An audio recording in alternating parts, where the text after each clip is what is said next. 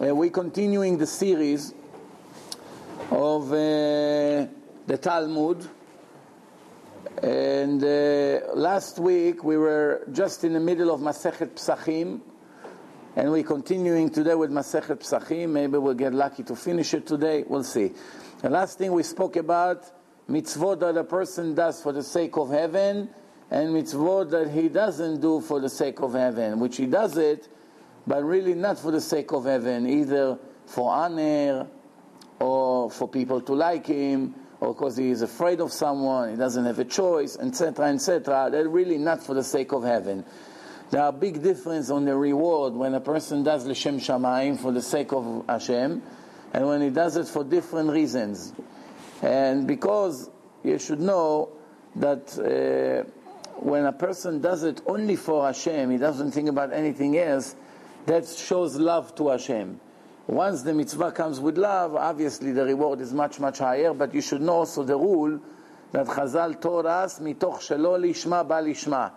If you start not for the sake of heaven, even somebody pays you money to come to pray every morning. Let's say they need minyan, and you don't want to get up so early. So the rabbi calls the neighbors and say, would you come every morning? They say, no, it's too early. So every time you come, I give you $20, let's say. It's a young guy. He needs the money. Why not to make $100 a week doing nothing? Anyway, he has to daven, no? So after a while, even if he will move to a different place, he will have more incentive to daven early. Right? Even without money. All right, let's call mitoch shelo lishma ba lishma. Well, so this is where we finished last week. We're continuing today. Tanu Rabbanan.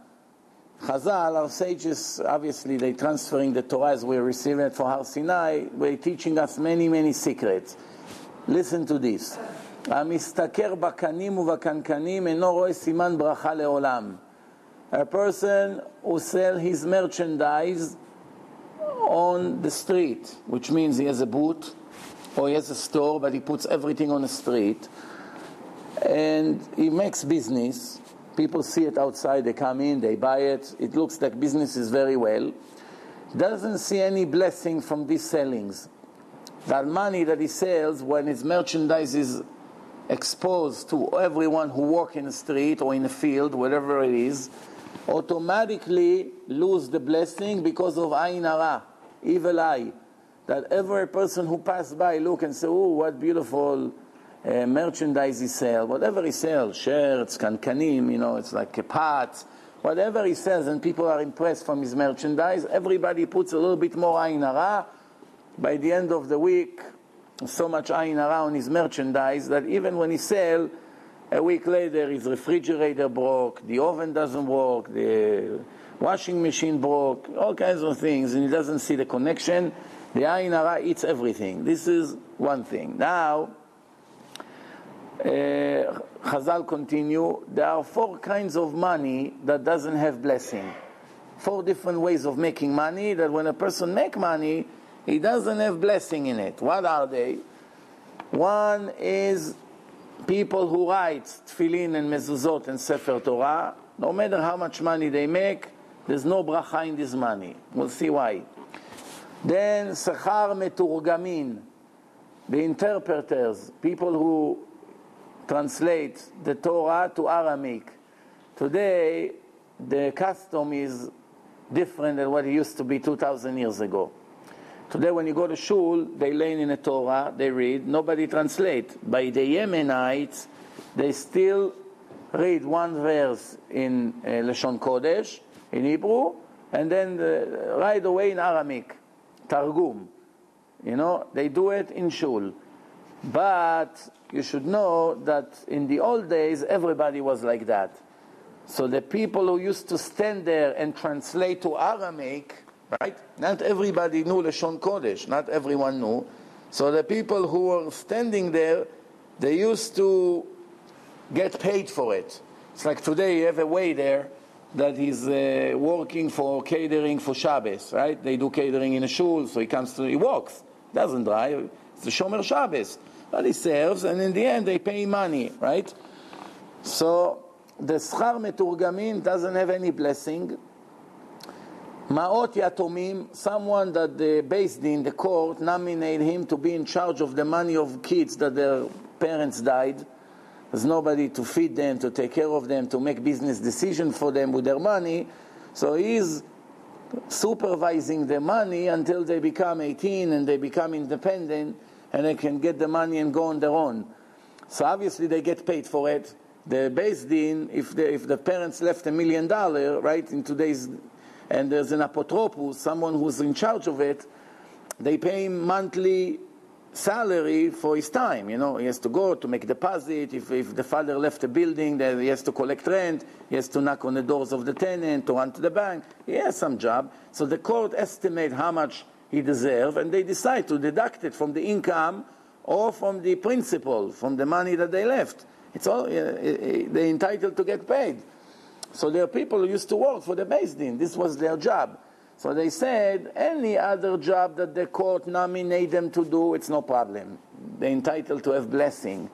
But once they get paid of supervising the money of orphans, they're not going to have blessing. Soon I'm going to explain each one of them why. And the fourth one is money that come from overseas. Now remember, today we have airplanes. It's safer to take a flight than to go on a road, on a highway, right? Statistically, flights are safer, believe it or not, than driving a car. But in the old days, there was no airplanes. There were only have boats. And boats were not like today. Today, Baruch Hashem, the boats are much safer than 2,000 years ago. 2,000 years ago was a wood boat. And, you know, there was no engines, no motors, none of these things that we have today. So either there were hundreds of people pushing the boat, or with the wind. So obviously it was very dangerous to go overseas. Why? Because you have robbers that waiting in the middle of the ocean to rob the boats, pirates, and then you have also winds. So when a person finally made it to his destination, Hashem made him so many miracles. And when Hashem makes a miracle to a person, He takes away from his merit. You know, if you put yourself in a state of a danger, you go to a place you're not supposed to go there. It's dangerous, that area, and you made it safely. Don't be so happy, because you know you paid for it from your mitzvot. Hashem took away from your merit, from your account, and used it for the miracle, because not everybody is entitled to have miracles like Avraham Avinu or Moshe Rabbeinu. So therefore, this kind of money doesn't have blessing. So the Gemara asks now a question. The Gemara says, Bishlama, a money for people who translate the Torah to Aramaic, we understand why there's no blessing. Why? They work on Shabbat. You work on Shabbat, you don't see blessing from your money. Fine. Ma'ot Yatomim, money of the orphans, we also know why. Why? Because kids, they can never forgive anything. They don't know how to forgive. You have to be mature to know to be mochel and on money. Kids do not know how to be mochel for money. Even if they want, they don't know how to do it from all their hearts. They're not mature enough. So it's like stealing.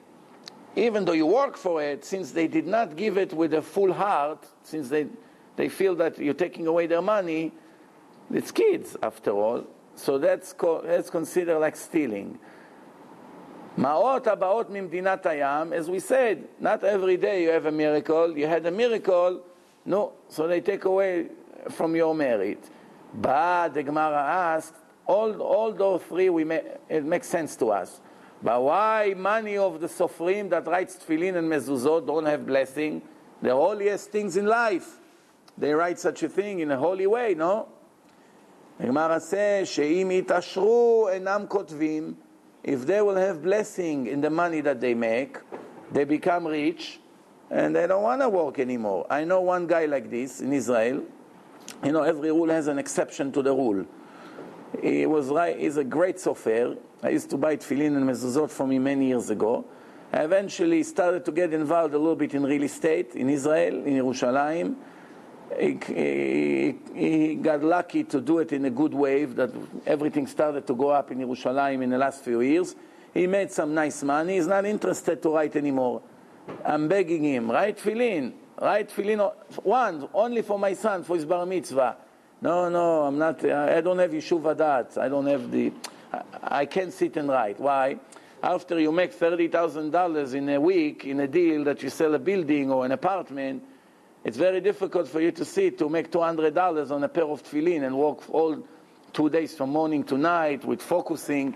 This is the way it is. So, Gemara says, if they'll have blessing in the money that they make, right away they don't want to work anymore. Let me write 1 a month, 2 a month, I'm already okay, no problem. So Hashem makes sure that they can survive. But to become rich from this being a sofer, we don't find things like this. It's very interesting. Okay, so the Gemara continue.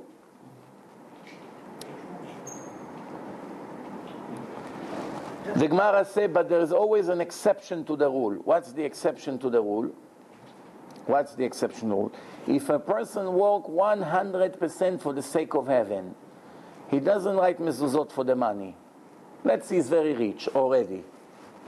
He writes it because he likes people to have good kosher tefillin and mezuzot, or Sefer Torah. Or he knew his shul needs a Sefer Torah, so he agreed to sit and write. So to begin with, he's not doing it for the money. So somebody like this, since he anyway is doing it, even though he doesn't really need it, since he's doing it for the sake of heaven, such a holy way, then even from the money that he's going to make from that, he's going to have a special blessing. Why? It won't make a difference. You understand? Whether he makes or not, it doesn't make a difference. In that case, there's no reason why not to let him enjoy it. Okay, good. The Gemara says, Todos Ish Romi. There's some Jew, his name was Todos Ish Romi. Gavra Rabba Hava was a very important person. The Gemara asks, no, that's a question. Was he a very important Chacham person, or was Baal Egrofin, someone who knows how to punch well? What's the question? The Gemara says, here, Darash Todos Ish Romi. He asked a question. Ma ra'u Hananiah, Mishael, v'Azariah? Hananiah, Mishael, v'Azariah, they gave their life for Kedushat Hashem. Right? Hananiah, Mishael, they threw themselves into the fire. They learned Kal Vachomer from the frogs. The frogs in Egypt, they went into the ovens. The oven was on, fire was on. You know how they make the pita in a primitive way? They stick it to the side of the oven. That's how they used to make bread 2,000 years ago. In Israel and here in some places, some of these restaurants, they still do it like this because it's the best way the bread comes. So the frogs, Hashem told the frogs, I want you to fill up Egypt completely. Okay, I fill up Egypt, but why I have to jump into the fire to get burned? So thousands of dead frogs inside the oven. Even inside the oven, you cannot go and hide from them. Why? They went into the oven. Why? Because Hashem said so. So they say, if the frogs doesn't have reward and punishment, he's not obligated to listen to Hashem, he never got a Torah, he doesn't have evil inclination, but the frogs were proud to jump into the fire in Egypt just to do what Hashem wants. We, as Jews, it's needless to say. What's the question, right? So that's the question. They are metzuvim al kiddush Hashem. A Jew is obligated to sanctify the name of Hashem, right? Well, how do we know the frogs really went inside the oven? It's a pasuk in the Torah. It's in Exodus 7. When the Torah says, "Ve'alu huvau bebetecha," and they come up into your houses, "Ubechadar mishkavcha," into your bedrooms, "Ve'al mitatecha," on your bed, "Uvetanurecha," inside the ovens, "Umemisharotecha," and everywhere else. Clear verse in the Torah, not as a midrash. You don't know where it came from. This is right from the Torah, that they went inside the ovens. So, the Torah says like this, Rabbi Yossi bar Rabin Amar, Matil melai leki shel talmidei chachamim. So the question about Todos Ish Romi, his question was, why Hananiah, Mishael, and Azariah, jumped into the fire? And the answer is because they learned from the frogs. The Gemara says, Amar Rabbi Yossi Barabin, Matil melai lekis talmidei chachamim hava. It says, this Todos Ishromi, what was the truth about him? Was he a chacham? Was he an important person? Was he a gangster that knows how to punch well? He was an important person. They wanted to know what made him famous. The answer is, he used to support all the Talmidei Chachamim, those who learned Torah. He was wealthy. He ran after them and filled up their pockets always with money. Make sure that their pockets will be full. And the Torah says, Kol hamatil melai lekis shel talmidei chachamim. Every person, he has the merit to give money to kosher chachamim, rabbis that learns Torah and knows Torah and teach Torah, etc. Zoche veyoshev beyeshiva shel mala. He has a special place waiting for him in a court of heaven, in a yeshiva of heaven. שנאמר, כי בצל החוכמה, בצל הכסף. כי בצל החוכמה, בצל הכסף. And we learn, this is Kohelet 7, King Solomon wrote it. So from here we learn that if a person does such a thing, automatically Hashem save him a special place in the next life. Just for that alone. Then we continue, the Gemara continue, it says like this. 10 things were created and Friday evening, and the first 5 days of the creation. First Friday of the creation. Friday, that's when HaKadosh Baruch Hu made Adam. Right away, shortly after he made the sin. Then Shabbat, the sunset started. The sun started to disappear. Now Adam, he never saw a sunset yet.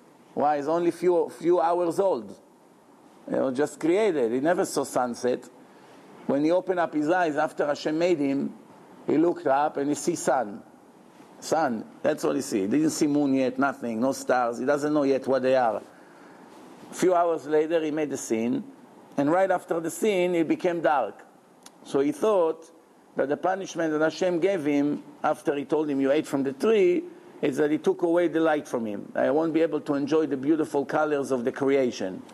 Then in the morning, a few hours later, he saw the sun, the light came back. So he thought, oh, so quick, Hashem forgive me, very good. Only a few hours punishment. Then a few hours later, he saw it became dark again.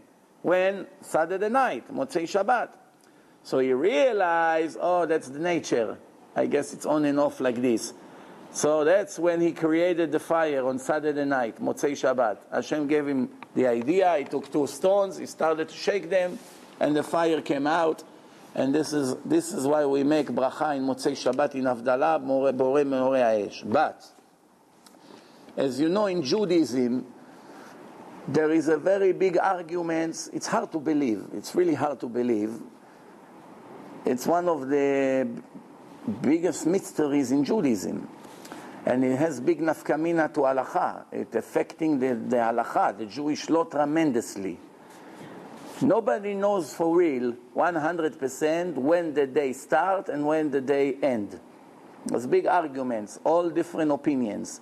Everyone agree that the end of the day is anywhere between the beginning of the sunset to the end of the sunset when you begin to see stars. There's a period of time. How they call that time? It's called Ben HaShmashot. Shemesh is one, Shmashot is plural. Many suns. But there's no many suns, there's only one sun. So this is an expression. The beginning, if you stand by the ocean and you look to the end, you see the sun is starting to disappear. The bottom of the sun just went sinking supposedly into the water, but it's not really into the water. It's just that you begin to disappear from your eyes. If you stand there half an hour, eventually you see that all the sun completely went down, and now you don't see anything, you just see a little bit red. A little bit red. But it depends where you're standing. In Israel, if you stand by the beach, in about 18 minutes the most, it disappears. Very quickly. You stand over there because it depends when the country is located on a globe. Depends if it's close to the center or if it's on the top. If it's very close to the center, it takes very long time from the beginning of the sunset to the end. But if it's far away up or down in the globe, right, you're not in the center. Imagine a ball here. If you are right in the middle, then it takes a long time because it's a wide circle. It takes longer to go to the other side of the sun. But if you're in the bottom, it's faster because it's a smaller circle. That's very simple. It's math. But in America, especially in the summertime, sometimes that period of time can be up to 50 minutes. What the halacha say 13 and a half minutes, in America it can be up to 50 minutes. What does it mean? If a person forgot to pray mincha, or he got stuck on a train, or I don't know what the case was, and he's now finally he's able to pray. Okay? Or he fell asleep and he woke up, now he sees it's half an hour after sunset. In Israel, that's it, it's a new day for sure. It's complete dark, half an hour after. But in America, in the summertime, it's still sunny, still see light. Okay, so that's just to give you a little bit idea how it works. But sometimes it's become a lot more critical. For instance, today the sunset was 7:43. What happened if a baby was born 7:48 today? 7:48. Is it considered that he was born on Wednesday?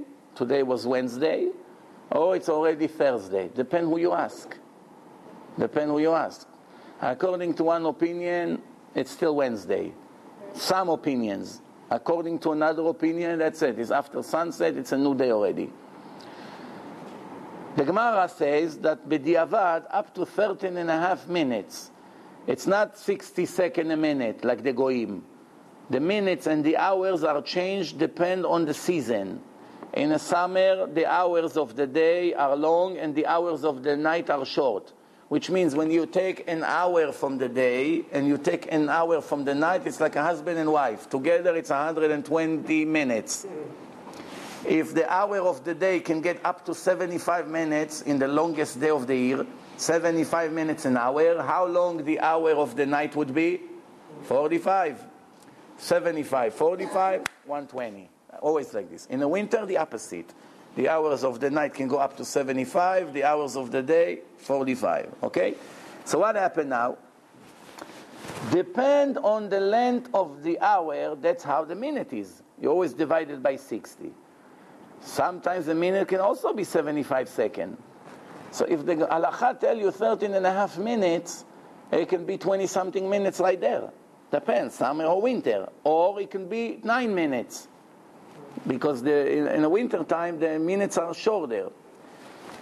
Believe it or not, it's big problems. When the baby is born in a period of time between the beginning of the disappearance of the sun to the end of it, there's arguments, and it depends who you posek like. By the Hasidim, when they came to America, after sunset, they still used to drive for another hour on Shabbat.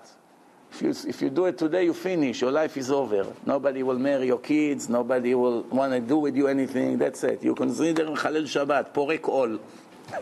But when they came to America from Europe, for them it was obvious that it's go like Rabbeinu Tam, 72 minutes after the sunset, which means up to an hour before they're still driving, going to the mikveh, picking up things here, there, driving to shul.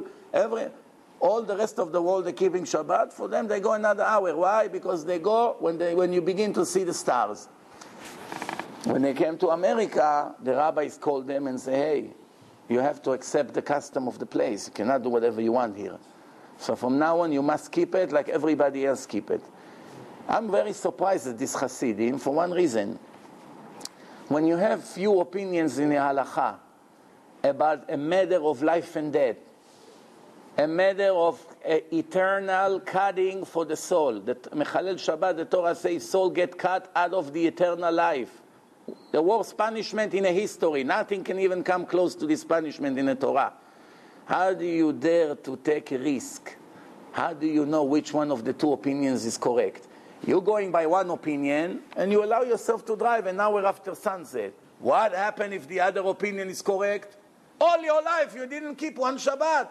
Don't understand. How can it be? How can it be? I always wonder, what's all these foolish arguments, Faradi, Ashkenazi, oh, he's Ashkenazi, so he can do it on Shabbat. Oh, he's Faradi, he can do it on Shabbat. It's very foolish. What do you think, the court of heaven cares Faradi, Ashkenazi? They care the truth. What's the real halacha? So I give you an example. Some things that the Ashkenazim don't do, Sfaradim are allowed to do, or the other way around. I'm asking myself, I'm Sfaradi. What happens if the biggest Ashkenazi posek in the world say that this, to do this, it's for sure Chilul Shabbat? And come the biggest Sfaradi rabbi, his opinion is different because not everything is 100% clear. There's some gray areas. So he says it's allowed, he says it's not allowed. I care, Sfaradi, Ashkenazi, what do I care? I care maybe the Ashkenazi is right, and if I'll go like the Sfaradi, I'll be Mechalel Shabbat all my life. Maybe he's right. Maybe it's the other way around. I don't know. So the rule is like this. Every doubt you have, when it comes to a mitzvah from the Torah, you have to take the strict side. There's no time right now to be lenient. You have to go to the extreme. If it's a mitzvah from the rabbis, mitzvah de Rabbanan, Rabbanan say you have to do it. They made that decree, that halacha. That's a different story. You have an argument, you can go by the lenient. Why? Safek de Rabbanan lekula. You have a doubt from the rabbis, you can go to the lenient. You have a doubt about a mitzvah, direct mitzvah from the Torah, there's no room for leniency. No room. Why? You cannot take risk, especially when it's karet, when it's one of the worst things you can even think of. So now, after giving you this introduction, so the Torah says, in that period of time, between the beginning of the sunset to the end of it, what we call Ben Hashmashot, in between suns, Hashem created 10 things when basically everything in the creation was already done. 10 things were created in the time that is getting dark in Eretz Israel, in the land of Israel. When the Torah is speaking about time, is always going by Israel, the Holy Land. So, like the Torah said that at midnight, HaKadosh Baruch Hu is going down to heaven to be with the righteous people. What midnight? Not midnight of United States. Midnight of Eretz Israel. That's how it goes. Everything goes by Eretz Israel. So this is it. Listen to this. It says like this.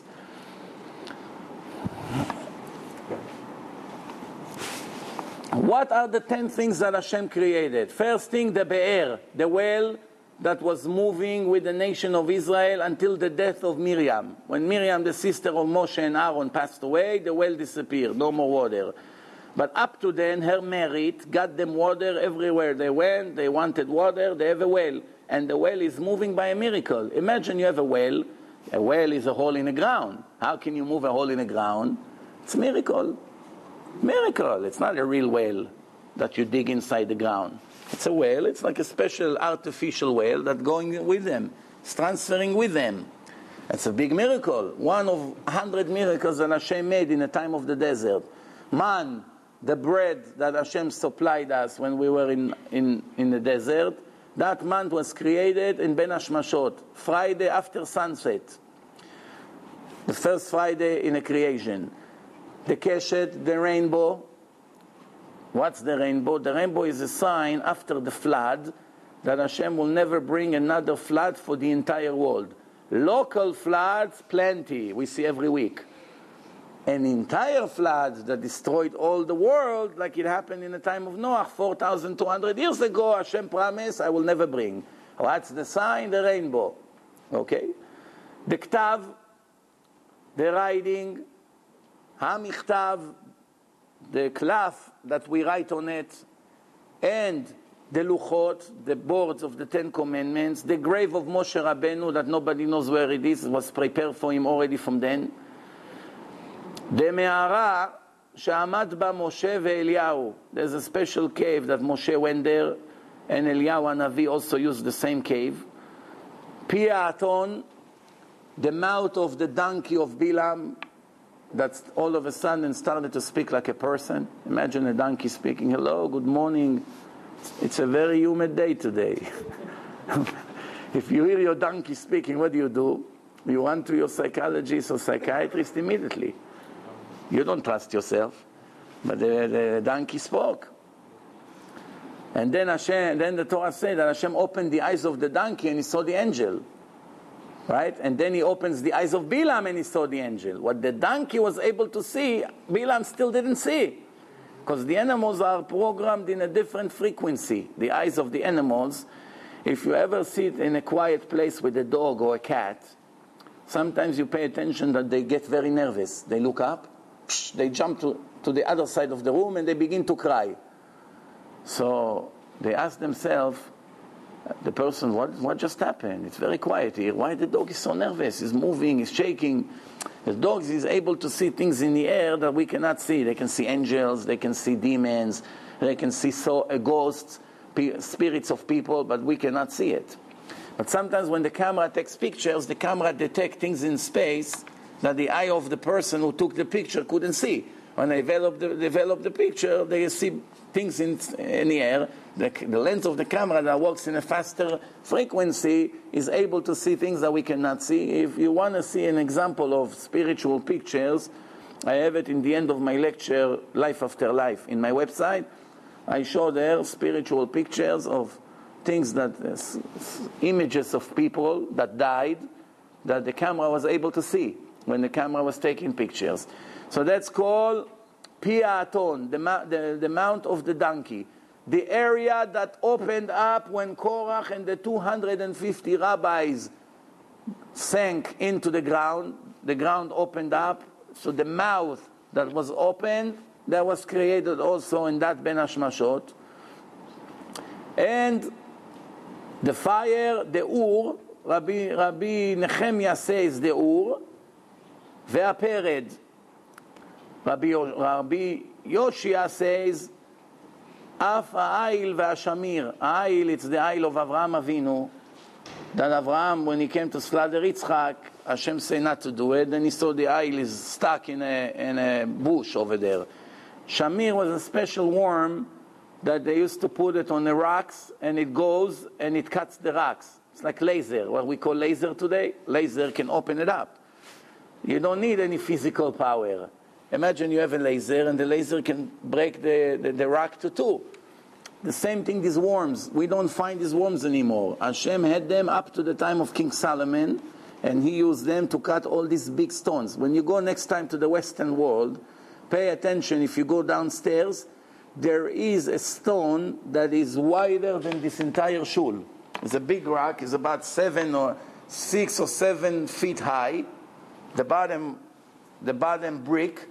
And it goes all the way from the beginning of this shul to the end, something like 17 yards. Nobody understands how they brought that brick over there. You know how many people you need? Obviously, they had to put round trees and push it. Hundreds of people had to push it. It's like on wheels. The question is how they were able to pick it, to put the first wood under. It's a miracle. Nobody understands how it was done. Because if you see the size of that rock, it's hundreds of tons. One time I saw somebody calculated it was more than 1,000 elephants, the weight of that rock. It's also very deep, like 1,000 elephants. It's something like a number that you cannot imagine. So how did they cut those bricks? With these worms.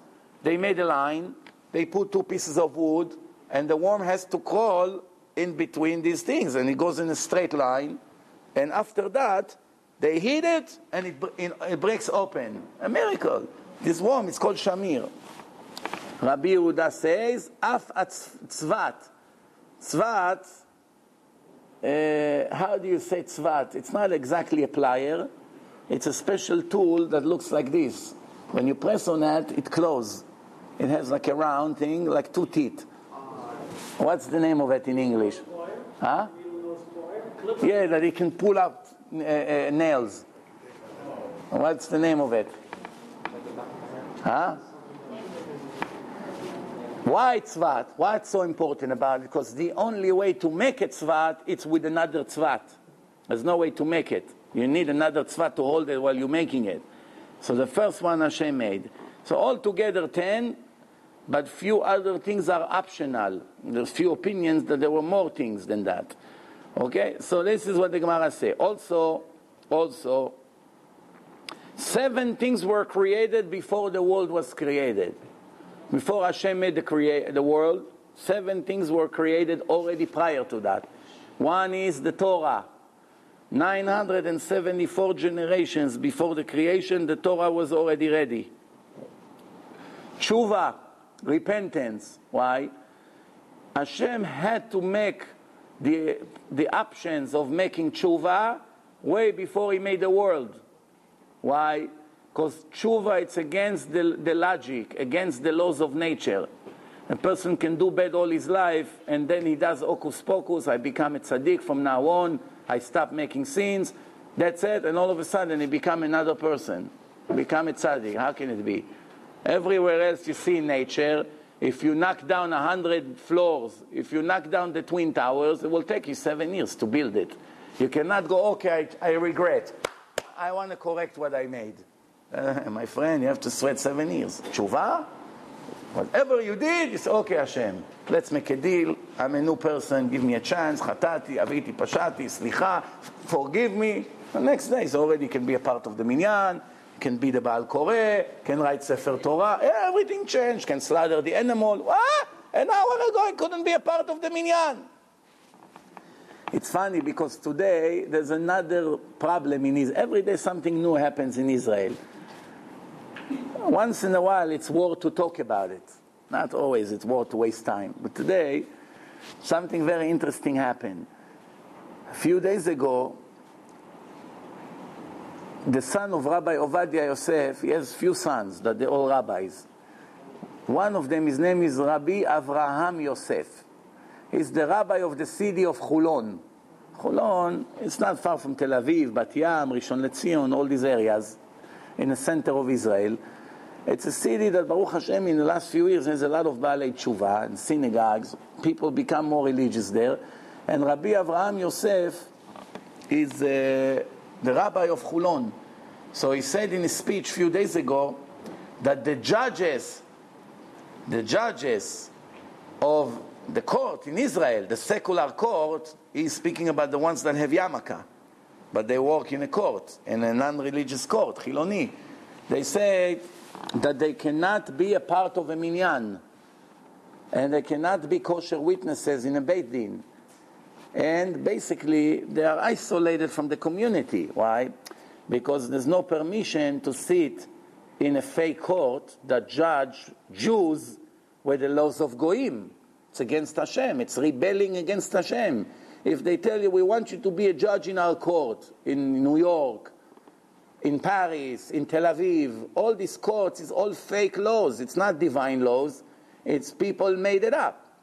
But it gets even better. Even if the judge will come and announce to the religious community, I used to be a lawyer, I became a judge, I promise you that I will never rule anything against the Shulchan Aruch. I know the Shulchan Aruch by heart, I learned Torah a lot. Every time I'm going to have to rule against the Torah, I'll quit out of the case. When I see that there's a contradiction, I won't take that case. Why? I love Hashem. I don't want to go against Hashem. He still cannot be a kosher Jew. Cannot be a part of the minyan. You cannot count him as one of the 10. Nothing. Why? Just sitting in that filthy building, it's rebelling against Hashem. It's disrespect for HaKadosh Baruch Hu. It's called Chilul Hashem. Sitting with the yarmulke over there in a court and ruling rules against the Torah, or even like the Torah, but ruling not as a rabbi, ruling as a judge, as a secular judge with all the others, it's already a very, very, very big sin. You have no idea what a sin it is. So in case you ever think about being a lawyer, a criminal lawyer, or a judge, clean it out of your head. It doesn't pay. You want 20 years of glory and lose your eternity for it? You have to decide if that's what you want. So the judges heard that. They went crazy. So today they ordered to make an investigation. In other words, let's start destroying him. Revenge. So somebody today said, I don't understand why they're getting upset. It's a simple halacha. It's not his opinion. That's what the Torah says. No rabbi can rule otherwise. Nobody can say otherwise besides the Reform. But Reform is a different religion. It's nothing to do with Judaism. There's not one thing about reforms that it's similar to the Torah. Not one thing. Nothing. You will not find one halacha by them that it's similar to the truth. As a matter of fact, Muslims are much closer to the Torah than reforms. Also conservatives. They're not as bad as reforms, but reforms is a completely different religion. Don't ever make that mistake. But Rabbi, they're also Jewish. Not at all. Not at all. Because they made themselves a new religion. They marry men with men. They marry Jews with Goyim. They eat whatever they want. They have no limitation whatsoever. They build the sukkah on Yom Tov. They call 5 Puerto Rican workers. They come with a drill in the middle of Yom Tov. Shh, shh, shh. They build the sukkah like in Home Depot. For them, a sukkah, it's like a shed. You know, a shed that you build in your backyard to put the bikes there? Nothing to do with the mitzvah. They don't even believe in the oral Torah. They don't believe in anything. They believe in what is good for them. Tradition, Rabbi, let's play the piano. Isaac the priest, will invite him, hallelujah, we'll put the Star David next to the, we all make kapayim. Why not, Rabbi? What's the problem? So I have news for you. If one day you're stuck in a heavy rain and you want to pray, obviously you cannot focus when it's pouring rain on your head. You know how you're going to hold your sidur bichlal. And you have 2 buildings. On your right you have a Reform shul, and on your left you have a mosque. What mosque? Mosque of the Hamas or the Hezbollah, that they're all murderers of the nations of Israel. That's what they live for, only for that reason, to kill Jews. You are allowed to enter the mosque to pray over there, to protect yourself from the sun, from the rain, or from a strong sun. You're not allowed to step one step inside to the Reform shul. Never to participate in weddings over there. Not to go to see the building, the architectures, whatever they did over there, an artist. Not allowed to step one step there. Not in a church, not in a Reform shul, and not in a conservative shul. In a mosque, you're allowed. Why? The Muslims are not idols worshippers. They're not idols worshippers, and they'll never modify the Torah. They didn't take our Torah and change the mitzvot and say this is okay, this is allowed, this is... They never said it. Today, they're lying all kinds of lies. But the original Torah, you go to any Arab countries, you ask them for the translation of the Torah, the same Torah that we have. Same Torah. You understand? So, they don't live by the Torah. So you may ask yourself, what's better to be? A secular Jew that doesn't keep any mitzvah and say, I don't believe in anything, it's nothing for me, I don't care about this religion, or someone who say, I'm religious, I'm a rabbi, Reform rabbi. What's better? Better to be secular. Why? Secular is a wicked person. He goes against the rules of Hashem. But he never had the chutzpah to come and say, that's the right way. That's what Hashem wants me, to eat on Yom Kippur. Hashem wants me to marry a man. Hashem wants me to marry Christine, like they say.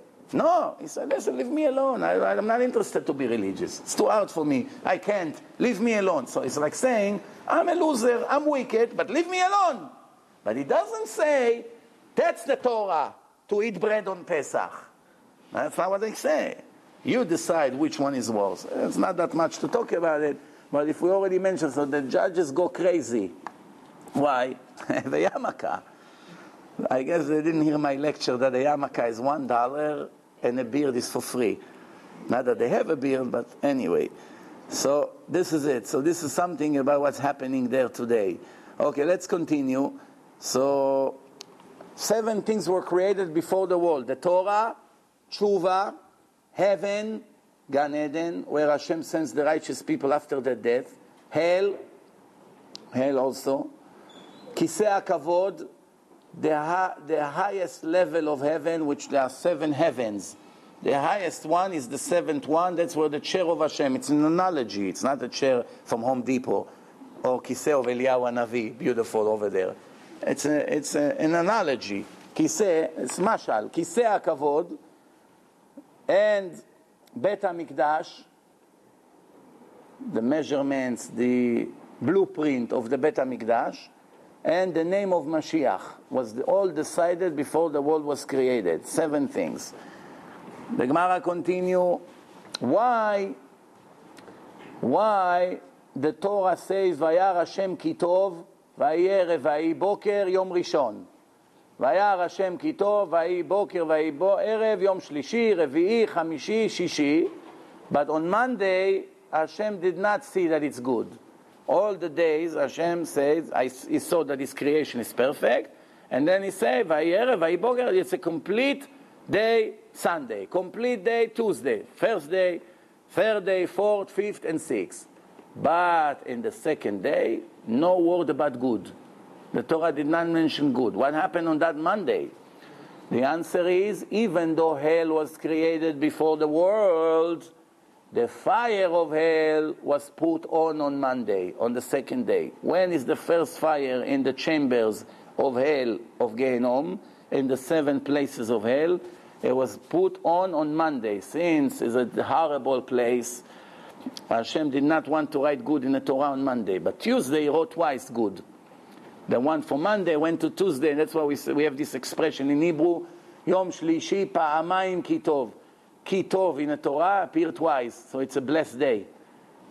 You know, do business, do Pa'amayim Ki Tov, whatever. Okay, so then Amar Rabbi Elazar, Af al pi shelo ne'emar bo ki tov, even though it was not said ki tov, חזר וכללו בשישי ובשבת, שנאמר, וירא אלוקים את כל אשר עשה, והנה טוב מאוד. But in the end, on Friday and on Shabbat, Hashem saw the entire creation, all the 6 days, and He said, He concluded, it's all good, very good. Not good, very good. Tov meod, an extra word, which includes even the things that He created on Monday, because after all, not only hell was put on Monday, there were other things in the Torah, and they were very good. So the good, it's for everything. Then the Torah continues, the Gemara, and says like this. Rabbi Yossi says, 2 things Hashem thought to create it on Friday Eve, Erev Shabbat. But He did not create them until Motzei Shabbat, when Shabbat was over. What are they? What are they? Believe it or not, one of them we said already, fire. It was done in the end of Shabbat. And the second thing is mule. Mule. Mule, it's a son of a horse and a donkey. Pered. So the first mule, when? Motzei Shabbat. I don't know why it's so important, but that's what happened. Tanu Rabbanan.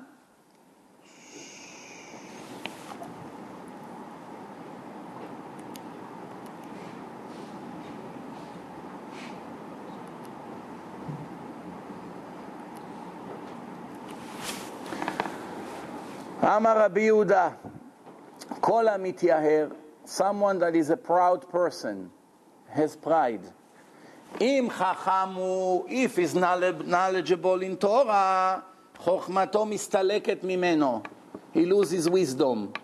His pride eats away his knowledge. Over the years, forgot this, I don't remember this Gemara, I don't remember this, where was it?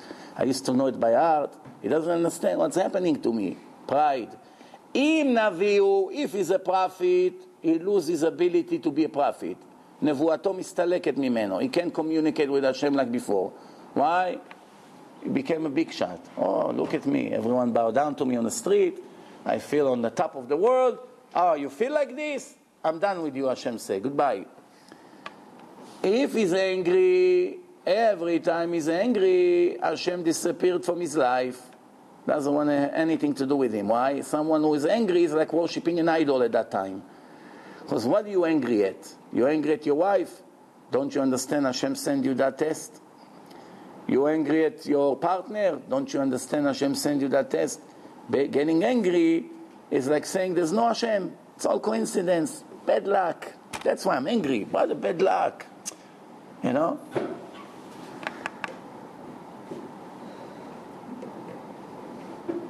Amar Rav Mani ben Patish, כל אדם שכועס, every person who is angry, אפילו פוסקים לו גדולה מן השמיים, even if Hashem wanted to send him wealth and fame from heaven, מורידים אותו.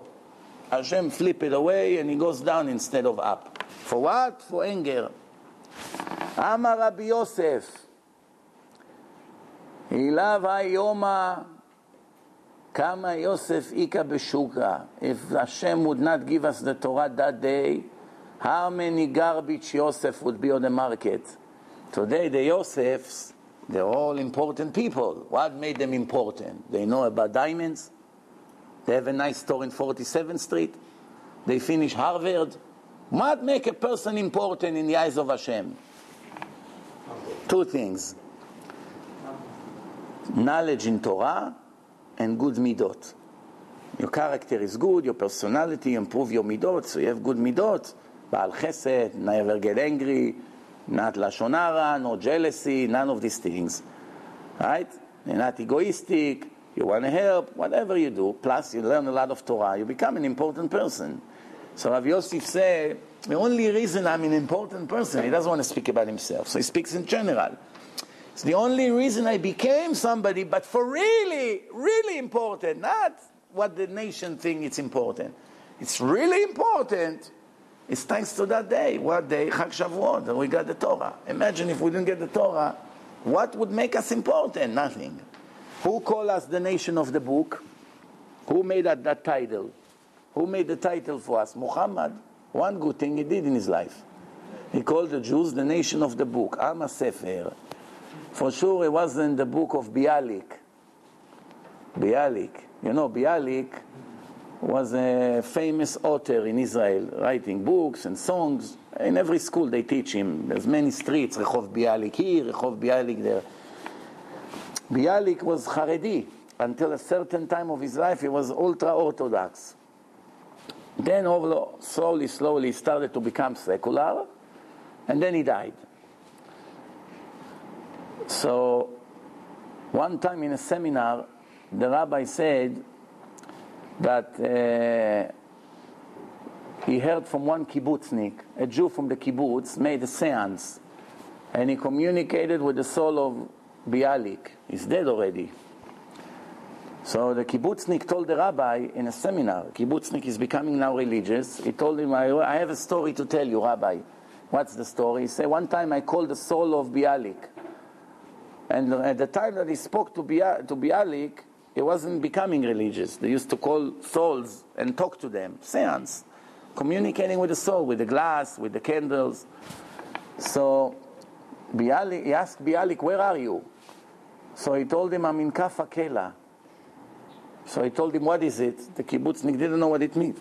He told him, it's worse than hell. And I have no rest to my soul. So I asked him, for how long you going to be there? He said, for 50 years, even. 50 years I have to be there. So he told that to the rabbi. So the rabbi was speaking about life after life. He brought up that story in his lecture. There were two people in the audience that knows how to do seance. They didn't believe him. This rabbi made up stories. Right now we go and check. If we go and check and we prove that he's lying, we'll blow up this whole seminar away. That's it. They don't let him continue. You sell us nonsense, we'll show you. They went into the room in the hotel. They took a board, everything. They wrote the alphabet. They got the glass, candle, everything. They called the soul of Bialik. A few minutes later he comes. They told him, the rabbi down there saying that you got 50 years in Kaf HaKela. Is it true? He told him it's true, but tell him that this year, finally I was transferred to hell. The 50 years is finished. They went and checked. There was exactly 50 years after his death. Amazing. A few years ago, mamash. So they say, they're not religious now. They're not religious. They say, Rabbi, we're backing you up. We went upstairs while you were talking and we made a seance to him. They also say that these two people, they said that they made a seance to Ben Gurion. Ben Gurion, the first prime minister of Israel. And they asked him, where are you? And he said, I'm in boiling waste. What goes in the bathroom? Boiling huge lake full of waste. That's where I am. So they told him, why are you there? He said, because I made fun of the religion and I made other sins. In the middle of the seance, he wanted to kill one of them. He said, I'm going to kill this guy. He got me very angry. So right away they put the candle off, they turned the light on, and that guy got very nervous. He ran to the bathroom, and then they heard the scream in the bathroom. Scream, ah! He went to the bathroom, they saw he fainted. They thought he died. They woke him up, they put water on his face, they woke him up. I said, what happened? He said, when I came to the bathroom, I looked at the water, I saw his face. So he fainted from the fear. From the fear. There's a price that people pay for not listening to Hashem, and they don't understand it. Not knowing it doesn't change reality. If you don't know you're in danger, you're still in danger. Nothing is changed around you. You're just not aware of it, but it's on the way. Time to wake up. We are 2 weeks before Rosh Hashanah. So Rabbi Yosef says, if not that day, how many Yosef you had around? How many? Like garbage. Farmer, selling watches, fixing shoes. No, they live. What makes a Yosef important? That he knows Torah. Amar Rabbi Elazar, Ilmale Torah, without the Torah, lo nitkaimu shamayim va'aretz. The laws of the creation cannot survive one day without the Torah. שנאמר, אם לא בריתי יומם ולילה, חוקות שמיים וארץ לא שמתי. Hashem says, if not my covenant of the Torah that I made with the nation of Israel, there's no point for me to keeping the creation going. What keeps the world continuing to go again and again, day, night, sun, night, sunny, night again? What is this? Because the Torah is giving energy to the world. Amar Rabbi Elazar, one of the reasons that HaKadosh Baruch Hu spread the Jews in the whole world is to teach the nations about the truth of Hashem and to make as many converts as possible. Real converts. Most of the converts in the world today are fake ones. Most of them are fake. How you become a fake convert? First of all, when you came to convert, you had a reason.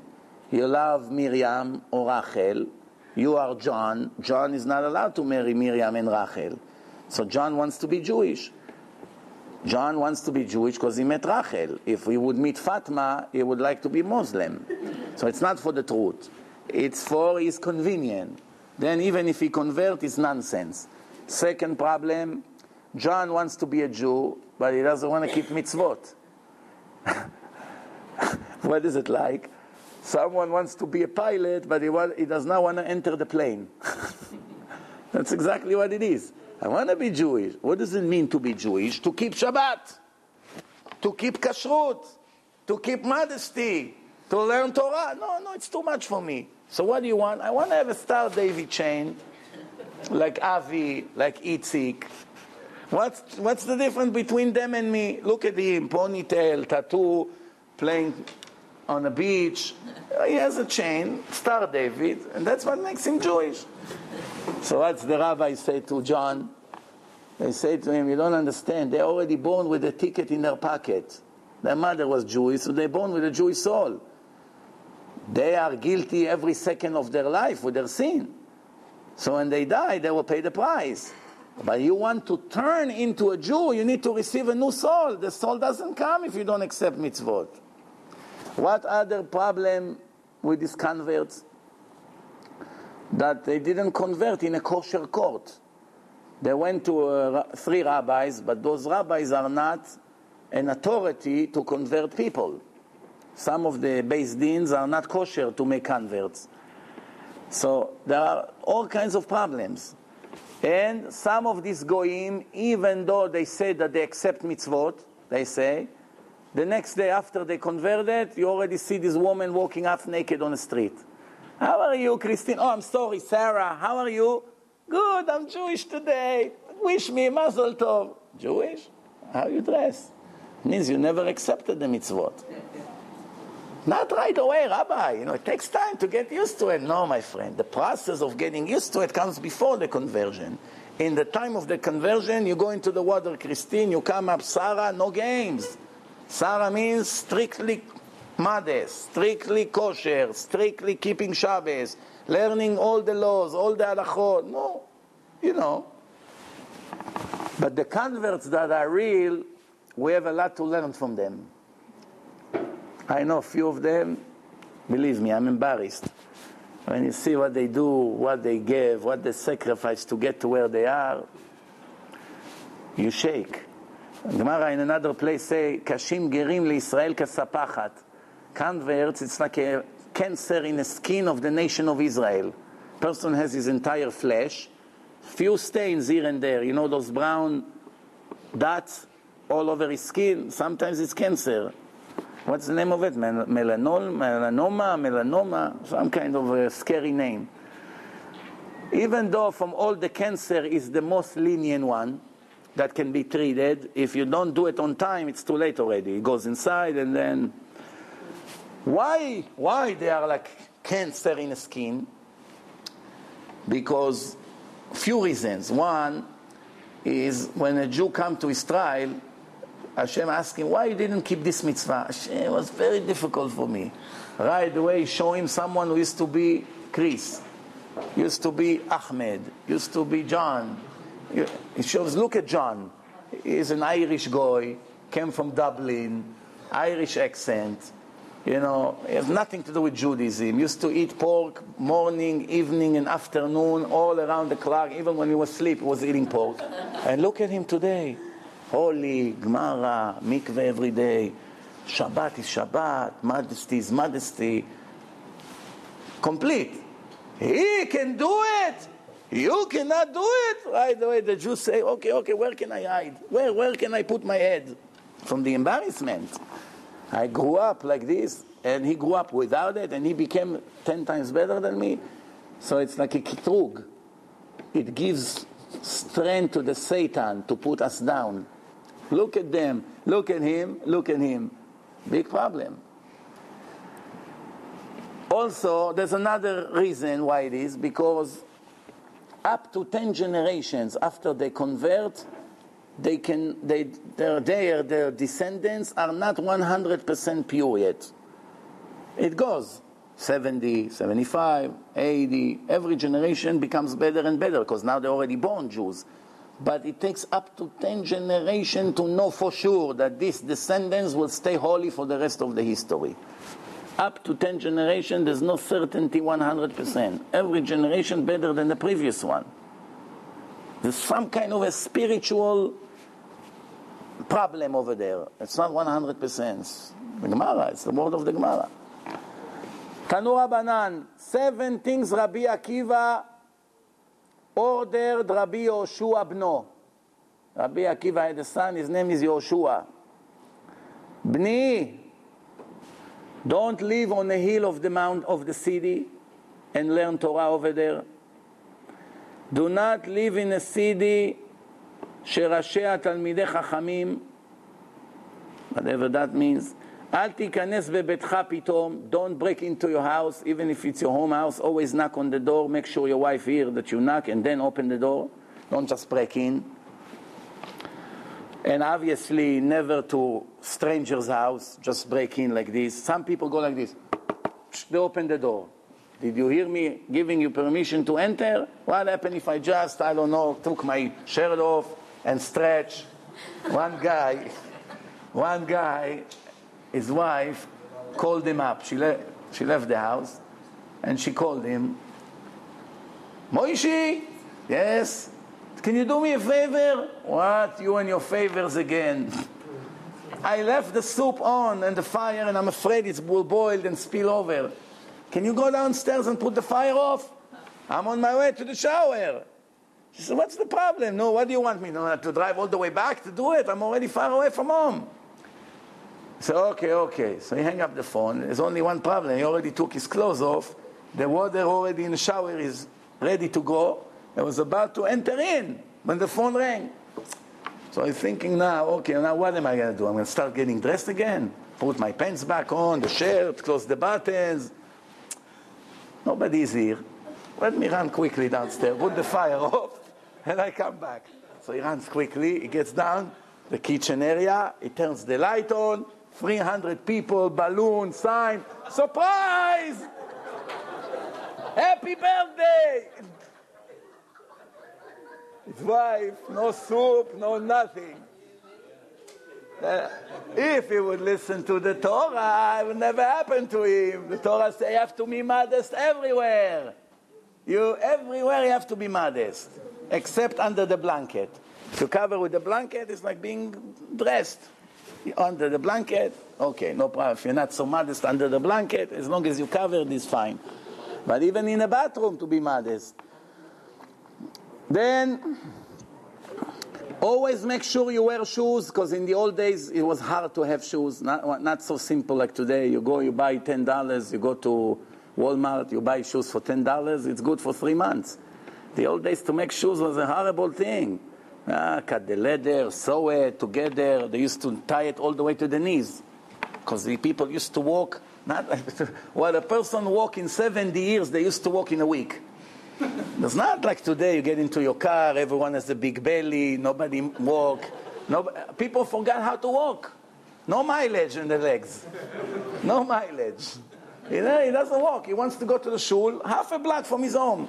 Moshe, what are you doing? Where is the car key? Where are you going? To daven. 1 block away, he takes the car. In the old days, people walk hundreds of miles from one city to another in work while they were plowing the ground. So much activity. So, make sure you have shoes. In the summer, eat early. השכם ואכול בקיץ, השכם, early, מפני החמה, before the sun comes out. Once it's too hot, it takes energy when you eat and right away go into your business, okay? ובחורף מפני הצינה, also in the winter. ועשה שבתך חול ואל תצטרך לבריות. If you're poor, it's better you make a very simple Shabbat, whatever you can afford to eat, than to start borrowing money and go ask people to give you things. Better not to ask favors if you have something to eat on Shabbat. It's not fancy, but better. Always join a partner that is lucky. If you see someone that this is his good years in business, everything he touch become gold, right? Join him. Why? If you don't deserve to be rich, you become rich thanks to his mazal. It can be the other way around. If you take a partner that everything he touches lose, until now you were successful, it can change your luck to his luck. I had a friend, one day he told me, I found a way to make money. So I told him, what do you do? He said, mostly it's my wife. I don't even deal with that so much. I look sometimes. She went to a course, and she buys stocks, she sells them on the computer, and so far it's been great 3 months. Everything we did went well. She's very good at that. I said to myself, it's beginner's luck. Like somebody saw me on the street today cry about his problems. He went also to the market. He lost in day and a half $10,000. Somebody gave him $10,000 to invest. In 2 days he finished the whole money. So he told me, but you don't understand. Before I started to trade in a demo, I only made money. Every day, $1,500, $2,000 in a demo. It's not real. I told him that's what everybody says. How does Satan gets you in to lose your money? First he give you candy, like the drug dealers. Come for free. Why, they're so generous? The Jewish Santa Claus. Come, my brother, come, I know you're depressed. Come, take some. Yeah, sure, you're a customer for life. But none of them think, look what a nice guy he is. You feel bad for me. Yeah, to bury you for the rest of your life. So I told my friend, okay, very good. One time somebody heard that he's making money, and that somebody I know is cursed 100% in his luck. Mishamayim. Everything he touch, he lose. So he told me he wants to give me $10,000 to invest for him. This is 12 years ago.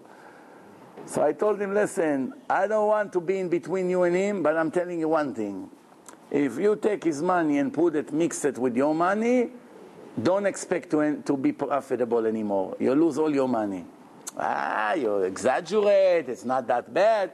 I told them, okay, I just said my warning to a Jew, you're my friend, I feel bad for you. As soon as he took his money, not only he lost his money, everything that he made in 3 months, he lost in few days. Plus, on what he owed them, now he owes the money from his pocket. So he told me, how did you say that? I said, I'm telling you. I know, it's obvious. And not only that, that guy never left him alone. What did you do with my money? What did you do with... A year after, he's angry. How did you lose $10,000 in 1 week? Told him, you see? Now, if he would make him money, he wouldn't even make $1. It was a mitzvah, for the mitzvah. He didn't want commission or anything. He wanted to help him out. That's what it says here. Then,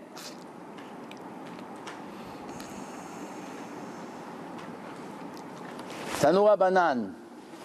Someone who has intimate relationship with his wife on a bed that the baby is on her. Let's say there's a big bed and the baby is in a corner sleeping. That baby say goodbye to his life. His life will be Hashem Yirachem. He won't die. But Hashem Yirachem, what's going to happen with him? But when is it true, the Gemara says? When the baby is still not 1 year old. Up to 1 year old. Aval ave barshata let lan ba. Once he's 1 year old and older, don't worry about it. Because remember, people today have 15 beds in a house. In those days, there was 1 bed for everyone. They sleep 2 hours, you get up, somebody else sleep. Nobody could afford. There's no room for more than 1 bed. I remember how my grandmother was, how the entire neighborhood there in Tel Aviv, where they lived, how it was. The houses was 1 big room, that's it. No rooms, no bedrooms. 1 big room, bed here and a bed here, a dining room in the middle of the room, a little radio in a corner. The bathroom, the shower, is a little shed outside, manual. You have to, you fill up the water and you put it on your head. No electric. You take a complete darkness, because when you close the door, there's no light, nothing. Much complete darkness. You want soap, something, you have to open the door a little bit. You find where the soap is. That's how it was. And this is only 40 years ago, 35 years ago. Rabbi Ovadia Yosef, somebody says that when he was in his house with all his brothers, so when they used to mop the floor, he was standing on a chair in the middle of the room with his Gemara. Why? There's no place to stand. Because there's only 1 big room and they wash the floor. He cannot walk around. So he's standing on a chair like this for an hour until they finish to clean. Then when they finish, he comes down off the chair. That's how it was. So that's why the Gemara say when they wanted to be together, there's no place where to put their baby. They put him on the side of the bed. Where are they going to put him? On the floor? It wasn't like today, bassinet, crib, another crib, car seat. They're confused. Where should I put him today? Different life. Then, never leave and walk alone in the middle of the night. It's not talking about our days. Today, there's lights. Night and day is the same thing. Nights, you have lights everywhere you go, from the stores, from the neon lights. That's no problem. But remember, in the old days, you came out of your home, 2 steps out of your house, it's complete darkness. Trees, no roads like today. You walk in the sand, and tons of weeds. You go snakes, scorpions, all kinds of animals outside. You hear the noise. In the middle of the night, you're by yourself. There's demons. The demons like to go to places when they feel safe. Never leave in the middle of the night by yourself. Always walk with someone. When you make noise, they don't come close. לא בלילי רביעי ולא בלילי שבתות. There's a bad angel, demon, that is very strong on Wednesday night, which means Tuesday night, when it's the beginning of Wednesday, and Friday night, when it's the beginning of Shabbat. And they give the name of it. It's not good to say it anyway. And there's 18,000 Malachei Chabala, 18,000 different kinds of demons that they are making bad problems for people. They go out on that night and the Wednesday night and the Friday night. Then 4 things Rabbi Yehuda HaNasi order his children. Don't live in a city of Shchenziv. Why? The people over there are all clowns. Too much comedy clubs over there. Laughing, jokes. Hashem doesn't like jokers. He likes serious people. Don't live there. Because if you live there, you become like them. Because it's like an addiction. People make jokes around you. All of a sudden, you forgot that you're a rabbi, you're an important person. The next thing, you also start saying jokes. I had a friend that naturally, every 5 seconds, you have to say a joke. So I always say to myself, Rosh Hashanah, I shouldn't invite him to my house, Rosh Hashanah. Rosh Hashanah is the judgment day. He sits on a table, he makes jokes. 5 minutes later, you forget you're Jewish, Bechlal. Remember this, remember that, remember we went to Philadelphia, what happened there. Before you realize, the judgment day become a joke. So every year I say to myself, I must remember. And every year in the last minute, the Satan makes sure he comes to my house for Rosh Hashanah. You understand? Right? Very good. All the guests, everybody wants to make tshuva, the judgment day, Rosh Hashanah. Not allowed to say one word besides Torah and Tehillim and tshuva. Sitting, jokes. Man, this Kurdish guy, this Moroccan guy, Persian guy, Georgian guy. All of a sudden you enjoy the meal, you eat, well, very good, your stomach is growing, and you're laughing.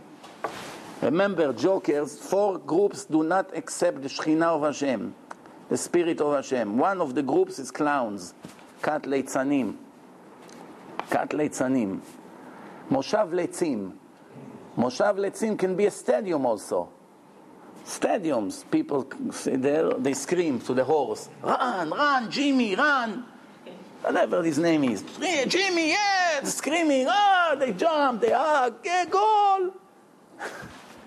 You, the son of HaKadosh Baruch Hu with these clowns? Look at him, the boy is crying. Why? His team got a goal. But no, we lost. What happened? Who dies?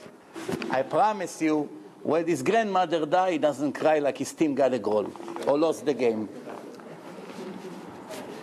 Check and see if I'm right or wrong. Don't ever sit on mitat aramit, on a bed that belongs to a goya. You know, if you know how many sins she does over there, you don't want to sit over there. Get her tum'ah. I know a rabbi, whenever he goes to hotels, he never sleeps on the beds over there. Sleeps on the floor. So somebody asks you, Rabbi, how you can function sleeping like this on the floor? And he doesn't use their blankets, nothing. He said, just thinking what they did on this bed, I want to die. You want me to sleep on that bed? Think about it. No. What hotels were made in America for? For sins. Only for sins. Without sins, they all go out of business. Check if I'm right. Then, don't be careful when you pass in the duty, don't cheat. He told him. Why? Because in the old days when you used to cheat in the duty, if they catch you, they take everything you have. Today, they give you a penalty. Let's say you want to take an iPhone to Israel, and they catch it in your bag. How much it worth? Let's say $300. So they know how much it costs here. So they make it such a price that it doesn't pay to bring it in. In Israel, it's going to be cheaper. Plus, they give you a penalty. Most people leave it there. So, okay, take it. I don't want it. Why? It doesn't already pay. It's better to go back in America and try to do it, smuggle it again, still be cheaper than pay them what they want. But in the old days, it was worse. You dare to smuggle, we take everything away from you. I told you the story about this religious guy that smuggled 20,000 bottles of whiskey, no? 20,000 Johnny Walker in a container, smuggled them to Israel more than 50 years ago, 70 years ago, something like that. So, when they caught him, they were very happy. First time they catch a religious guy doing something wrong. Today it happens every 5 minutes. But 50, 60 years ago, everybody came to see a guy with a beard and a hat. You also do something wrong? Ah, life is great. Makes them feel good about their sins. It's not only us. Look, it's him also. Rabbi X, they feel great. So, that's why Chilul Hashem is such a bad sin. Because it makes them strong in their sin. Oh, they're also not angels. You know? So, the judge told him, if we found you guilty, you're expecting a heavy penalty and even jail time. So right away he told the judge, don't waste your energy. I'm 100% innocent. So the judge started to smile. He said, you innocent? They caught you red-handed smuggling so many bottles of whiskey. Don't tell me you intended to drink all this whiskey. I told him, no, I smuggled it 100% with lots of thought. So how can you be innocent? He say, the law of the state of Israel say you're not allowed to smuggle any merchandise through the ocean and through the land. I smuggle with the airplane in the air. I never violated the rules. The judge said, how can it be? That's what the law says? Let's go and check. They bring from the archive a big book. They go, the laws of smuggling. You're not allowed to smuggle anything from the oceans and from the land, because in the old days they only had trains and boats. There's no planes when the Turkish wrote that law. There's no planes. And he checked that one day. He said, oh, I found a way to become rich overnight. The judge said, you got us. Let him go. The next day they changed the law. But he already made it. Imagine if they wouldn't catch him. He could have done 100 times. Who knows? All right, so he told him, Rabbi Yehuda Nasi, don't mess with the duty, because if they catch you, the shakli kule mamonach, they'll take away all your money. Don't stand in front of the ox when it comes out of the lake, because the Satan is in between his horns. Rav Shmuel made a comment. He's talking about a black ox in the days of Nisan. There's no logic here. Don't look for logic. It's all secrets. It's Kabbalah. It's mysticism. Why in Nisan? No, I don't know. Why black ox? Why to begin with the Satan is in between his horns? I don't have the answers. But this is what I'm showing you, the knowledge the Torah had about things that nobody has an idea about. Tani Rabbi Oshaya, you have to stay away from an innocent ox, 50 amah, 25 meter, 75 feet. Never come to his range, 75 feet around in a regular good ox that doesn't have a record that he attacked anyone. An ox that has a record that he attacked at least 3 times in his history, you have to stay away from him, that you won't be able to see him. But there's only one problem. In the old days, people had a much better vision than today. Today, a person look at the ladders, he cannot see the worms. Even in the sun, he looks like this. I don't see anything, Rabbi, perfectly clean. But when you take a magnifying glass, a party over there. And after our party, the worms, the green, the ones, they dancing, 5 to the left, 5 to the right. It's a party on the ladders that you're about to eat. But before you took the magnifying glass, you didn't see all this party. It looks like everyone is sleeping. So the Torah says the person is not allowed to eat things that he can see. Things that he cannot see, it's microscopic, it's not a sin. But I saw one rabbi wrote an answer. He said, don't be so happy. Why? In the old days, people had such vision that what we cannot see, every average person was able to see. But from all the sins that people do with their eyes today, their eyes are not as strong as they used to be. And he brings a proof. He brings a proof about the shepherds. Shepherds, when your shepherds have sheep, they have to give 1 out of 10 for Bet HaMikdash. Every 10 sheep that you have to count. One of them you take a color, you paint on his wool, that's holy. That's why you cannot use it anymore. Can't take the wool, can't take the milk, nothing. Cannot slaughter him, cannot eat him, nothing. This belongs to Bet HaMikdash. One day you put all of them, you put them together and you take them to the Kohen and you give it to him. Donation to Maaser Behemah. So the Gemara asks, what happens if you have 5 sheep here and 5 sheep somewhere else?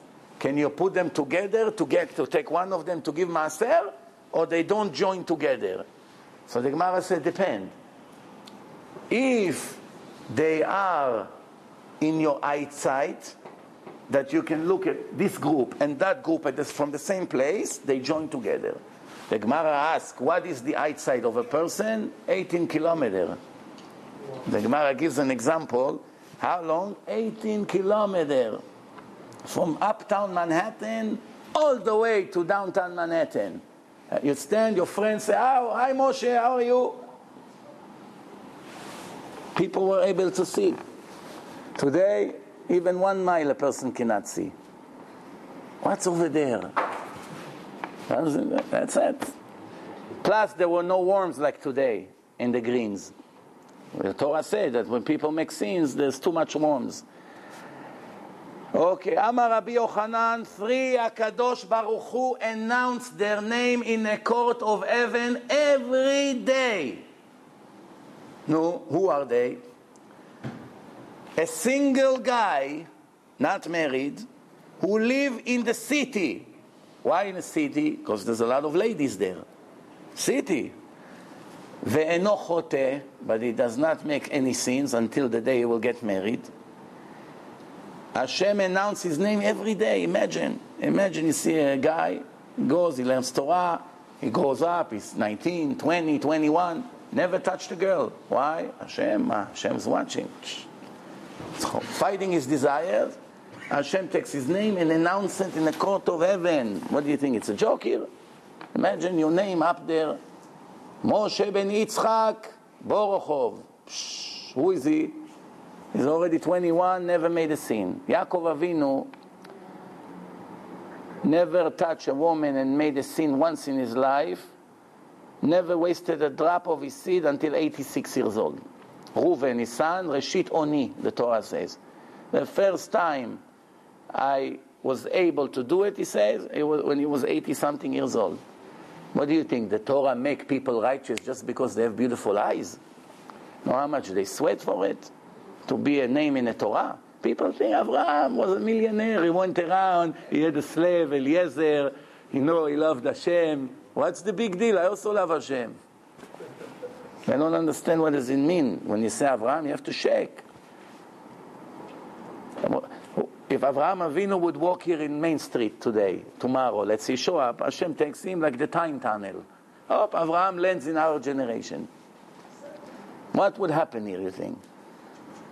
Gee, people from India would walk to see him all over the world. Wow, is this Avraham Avinu? But I promise you one thing, as soon as Avraham would land here, he would kill himself for what he see around. So Hashem, I didn't want you to send me to hell. I thought you're sending me to see my grandchildren. The way they are, they cannot be. Take me back. What? A poor person broke completely. Today, someone who doesn't have $1 million is poor in America. They're not talking about this kind of poor. They're talking real poor. Real poor means piece of bread every 2-3 days he gets to survive. And he found a lost object, found something nice. Look at this cashmere jacket. I can sell it and live 6 months with this money.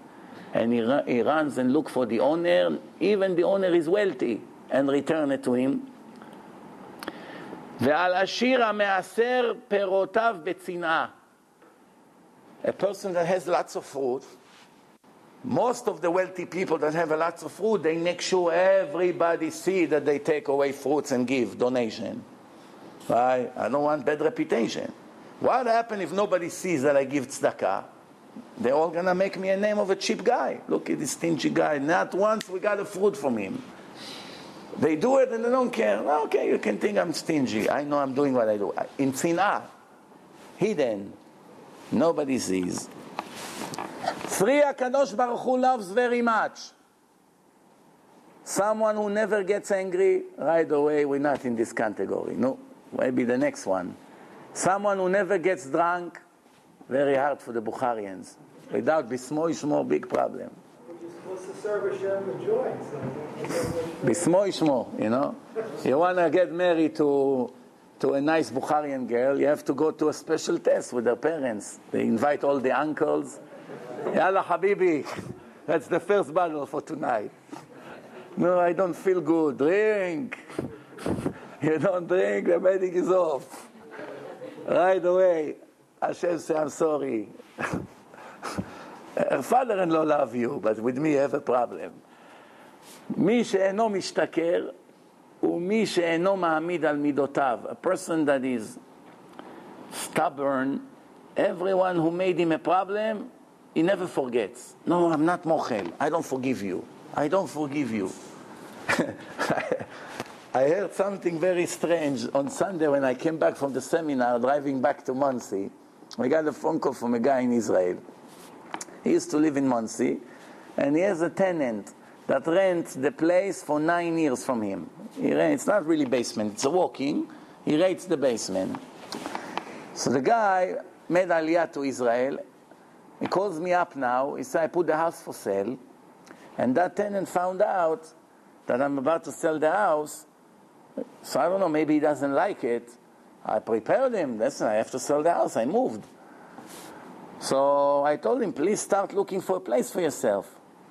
So he told me, you have to pay me for painting 2 rooms when I moved in. So I told him, when did you? What? When was that? 9 years ago? Why you never said anything for 9 years? So I started to tell him, okay, you know what? After he saw that this guy is stubborn, no, I waited for 9 years to tell you this. Now I think it's the right time. So I told him, how about I pay you for the paint, whatever it costs? No. In the end, the guy hang up the phone on him, and for 2 weeks, he doesn't answer his phone call. Even when he say hello, and he finds out it's him, he hang up. He didn't pay him the rent for August. So when he told me that story, I already knew this guy from before. What's the story with this guy? One time I asked him, why you hate this guy so much? He has a Brit. He told us to come to the Brit. I told him, let's go, tomorrow Brit. This guy was 50 years old. He just got married, finally had a baby when he's 50. So it was a big happiness for him. You know, after so many years, he finally got married. So people felt more obligation to go to that Brit. So I told him, I'm picking you up, come. No matter what, he doesn't want to come to the Brit. So I told him, why are you so angry? Why you don't want to come to the Brit? So he said, I hate this guy already for 7 years. So I told him, why? What did he do? He said, one time I went to work for him. He's a gardener. And he told me, I'm going to get lunch for the workers, the Spanish workers working, and I'm putting you to watch them. Make sure they don't steal any tools. They steal a tool and run away. I don't know who they are because I pick them up from the street. Every day different workers. So this guy is watching them. As soon as he turned his head, one of them stole something, special shovel or something, and disappeared. When that guy came back, he told him, where is this guy? Wow, we stole $50 I paid for it. I'm taking it off from your paycheck. At the end of the day, I was supposed to give him $100. He gave him only $50. So he took up the $50. He told him, you are in charge to make sure they don't steal. They stole. So he took it off. So I told him, no. So he said, that's it. I cannot look at him anymore. I said, but now it's 7 years later. 7 years later. Plus, one time that guy asked him, why are you so angry at me? So he told him, because of what happened. So he told him, tell me how much. I'm sending you right now the money. If I knew that you get angry, I would lose. I don't care about the money. Tell me how much to send you. Right now I send you. You want more? You want 100? You want 300? Tell me how much. It doesn't worth it for me to have an enemy for money. Tell me, I'll send you the money. No, it's... So now I got that call. It falls together. A guy like this, HaKadosh Baruch Hu doesn't like him at all.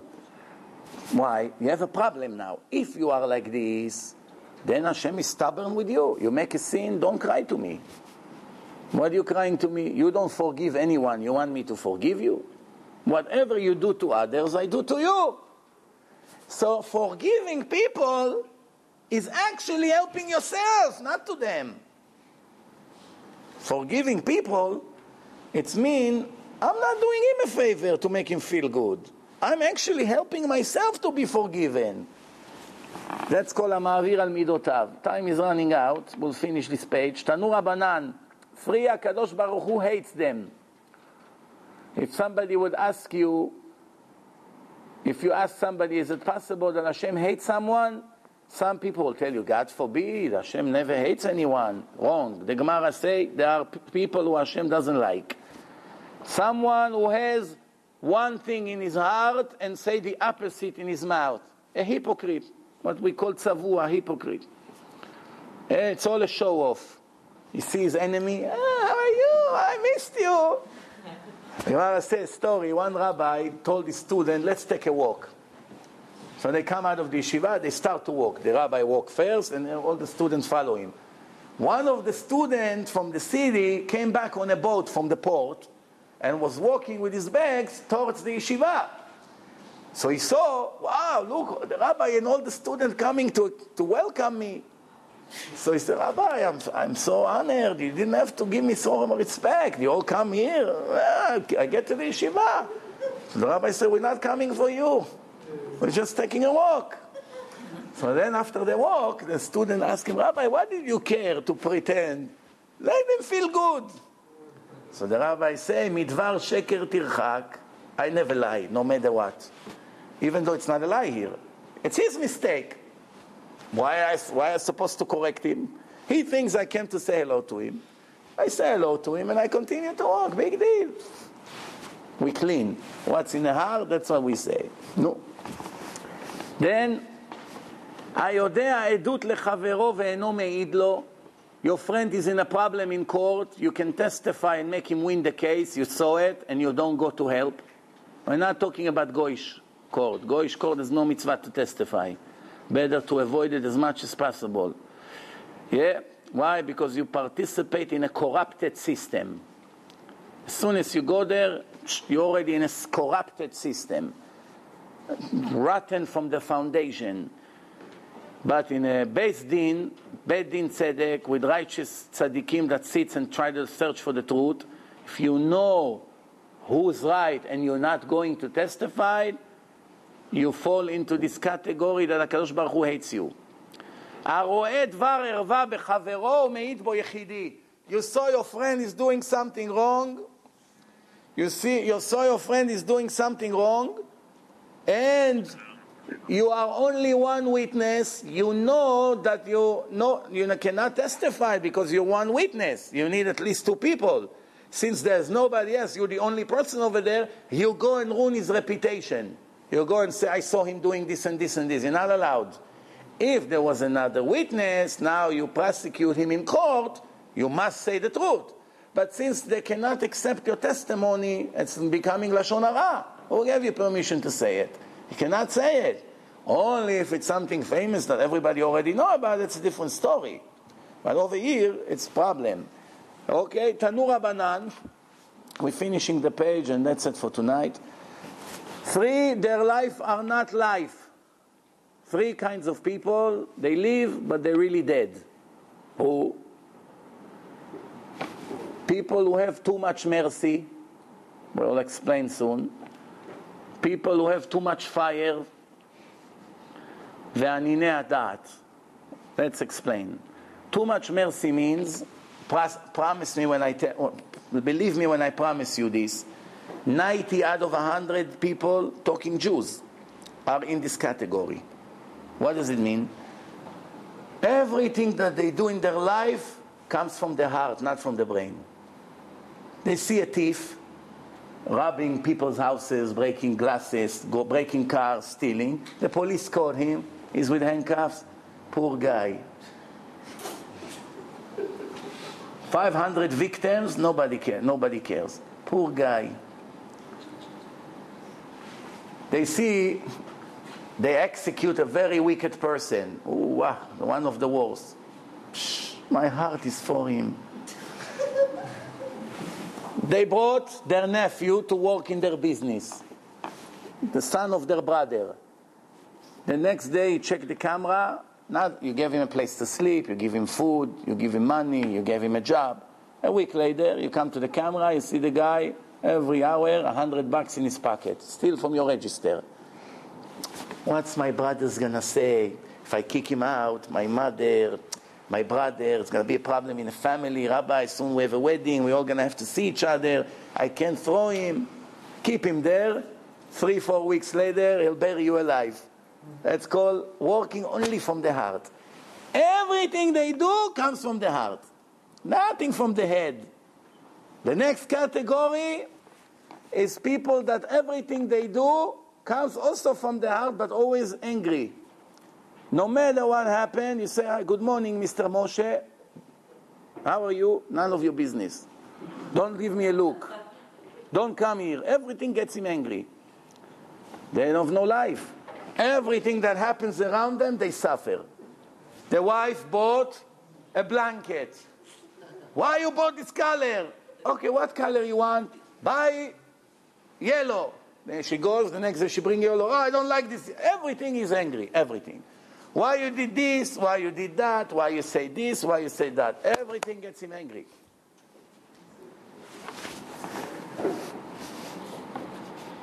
I had an uncle, when the kids used to play backgammon, when they throw the dice on the backgammon from wood, the noise used to drive him crazy. He got all the kids in the family to be so paranoid that until this day, all my cousins, when they play backgammon, they throw the dice on the rug. From the fear of that. Oh, you're making this noise again. Go crazy. No, he has life, this guy. And the third one, it's called istenis. What's istenis? Public bathroom, he'll die, he won't sit there. Public bathroom. If somebody do double dipping, he vomits. What happened? You have a high blood pressure? No, you don't believe what I just saw. A person with no manners took his fork and put it inside the hummus. Horrible thing. Or somebody blew his nose next to him. Oy! No life. If he has a bathroom in his home, he put a sign, private. You need bathroom, go somewhere else. Go downstairs, there's a restaurant, you can go there. Somebody like this, if you ever give him a suit, somebody wore it? No, I can't have it. What happened? So what? Brand new. Somebody wore it. No, I can't. You got it? That's called istenis. If he sweat, he can function. What? You cannot learn? No, I'm sweating. I can't. There are people like this. It's called istenis. 3 loves each other. 3 things love each other. The converts, they love each other. Convert love the convert because they're both in the same situation. The slaves, all slaves want each other because they're all been put down. And the crows love each other and help each other very much. 3 hates each other. Dogs, chickens, and the prostitutes hate each other. Oh, you went to her? She's sick. You probably, that's it. You're dead. Go check yourself. Whatever, they hate each other. No matter what. 4 kind of people, it's impossible to stand them. Dal ge'eh, a person who has nothing. No wisdom, no look, no money, no nothing. You tell him, you have anything positive about you? Nothing. And all day he walks like a show-off. I'm here. Expect people to rise. Hey, Yitzchak arrive, It's called Dal Ge'eh. No one is allowed to be proud, but somebody who has nothing about him and is proud, it makes it much worse. Ashir mekachesh. A billionaire old person, tomorrow is in a grave already, you come to beg him for tzedakah. No, I don't have any money, business is bad. Know how much taxes I paid this year? I can't help you, Rabbi. I wish. Come in 5 years from now. He's 90 years old. Come in 5 years from now. One guy wrote in his will, he comes to the rabbi, he said, Rabbi, I want you to bury me with a warm coat and $5 in a pocket. So the rabbi said, I never had such an unusual request. Allow me to ask why. So he said, I know in the day of the resurrection of the dead, when all the dead people will rise from the grave, it may be very cold winter. So I would need a warm coat and $5 to buy a cup of coffee, not to freeze. I know my children.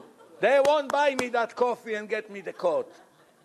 So the rabbi said, if this is your children, don't worry about rising from the dead. You won't be there. You won't rise. If that's the kind of children you're living. They won't get you a coat and that means you fail in your life, my friend. You won't rise. Don't worry. So, המתגאה על הציבור בחינם. Someone who likes to take control of his community. They put him a gabbai in a shul. Oh, he feels he's Bill Gates. You move here, you sit here. Nothing, for no reason. He move here, he move the picture there, just to show that he's in charge. Someone who's mena'ef, but is old. Zaken mena'ef. 65, 70, still go to make scenes with women. Not embarrassed. But not old women. Young women. Like all these rich ones. As soon as you land in Las Vegas, you faint. What's going on over there? You see what happened in the airport, you want to vomit. In Hebrew we say, המבין יבין. And somebody says, המגרש את אשתו פעם ראשונה ושנייה ומחזירה. To get divorced and to return back together for the first time, it's mitzvah. Let's say you got divorced. I don't know, 2 months later the anger went away. You met your ex-wife in the street. You Moshe, good. Thank you for the child support. It always comes on time. Very good. Thank you for not making me waste money on lawyers. I appreciate it. Oh, you became very pretty. What happened? You lost weight? You want to get married? Yeah, let's get married. Mitzvah. Got divorced again, twice. Now again. How are you? You go to your way. Let me go to my way. Twice, it's enough. Don't make the same mistake 3 times. 5 דברים Knan said to his children. Knan, 5 things he told his children. He said, love each other, help each other, steal as much as you can, love all kinds of crimes with the ladies, hate your masters. If you work for somebody, make sure you make them a lot of problems, and make sure never to say the truth. Yeah, never to say the truth. 6 things were said about a horse. What?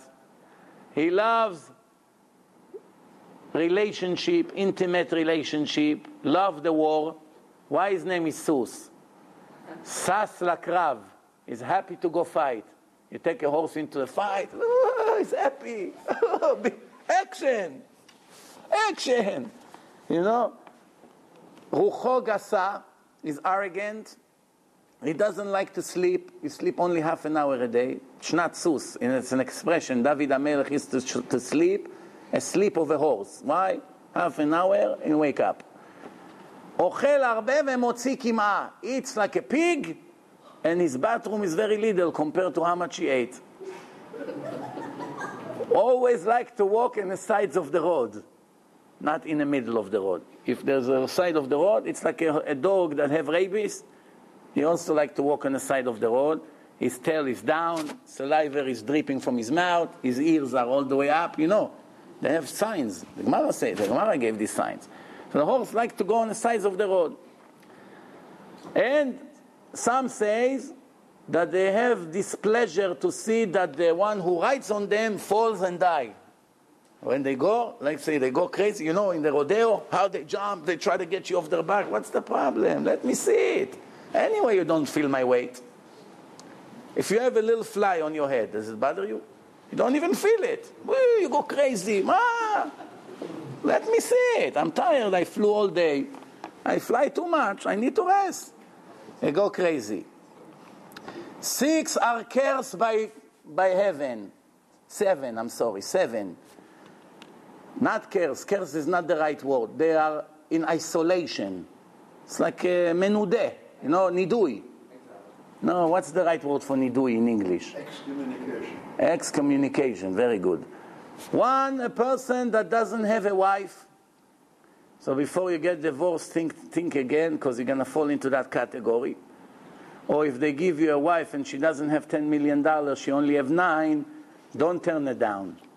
It's better to have 9 than to be in excommunication. Someone who has a wife but doesn't have children, more than 10 years, and he doesn't get divorced from her. Why? Because a man has an obligation to have at least one boy and one girl. If he married to a woman 10 years, now remember, today we can prove if the problem is by him or her. If it can be proven that the problem is by him, what's the point of divorcing her? She's a good wife. She wants to stay with him. She deserves a Nobel Prize, for staying with a man that doesn't give her children. But if the problem is by her, with all the love and the sympathy to her, he has an obligation to have kids. The first mitzvah from the Torah. He cannot say, no, I give up kids. No, I don't, Rabbi, I love my wife, I don't need kids. Why? It's not in your hand. You must do everything you can to have at least a boy and a girl. So this is it. Somebody who has kids and doesn't raise them in the way of the Torah and doesn't teach them Torah every day, what we call today yeshiva, which means he sends them to public school, is in excommunication in Shamayim. Hashem put a sign on his head, on his forehead. This one is in cherem, in nidui. Someone who doesn't put tefillin every day in his arm and in his head, and tzitzit in his if he has clothing with 4 corners and he doesn't put tzitzit. Someone who doesn't have mezuzah in his house, and someone who walk barefoot on the street and embarrass the Jewish religion. People see him walking without shoes. And another opinion, an 8-1, someone who people sit in Seudat Mitzvah, everyone is happy, there's Mitzvah now. He's not interested. He goes to the side to do his business. He's not participating in a Mitzvah. Okay, so Bezrat Hashem, we finished for today.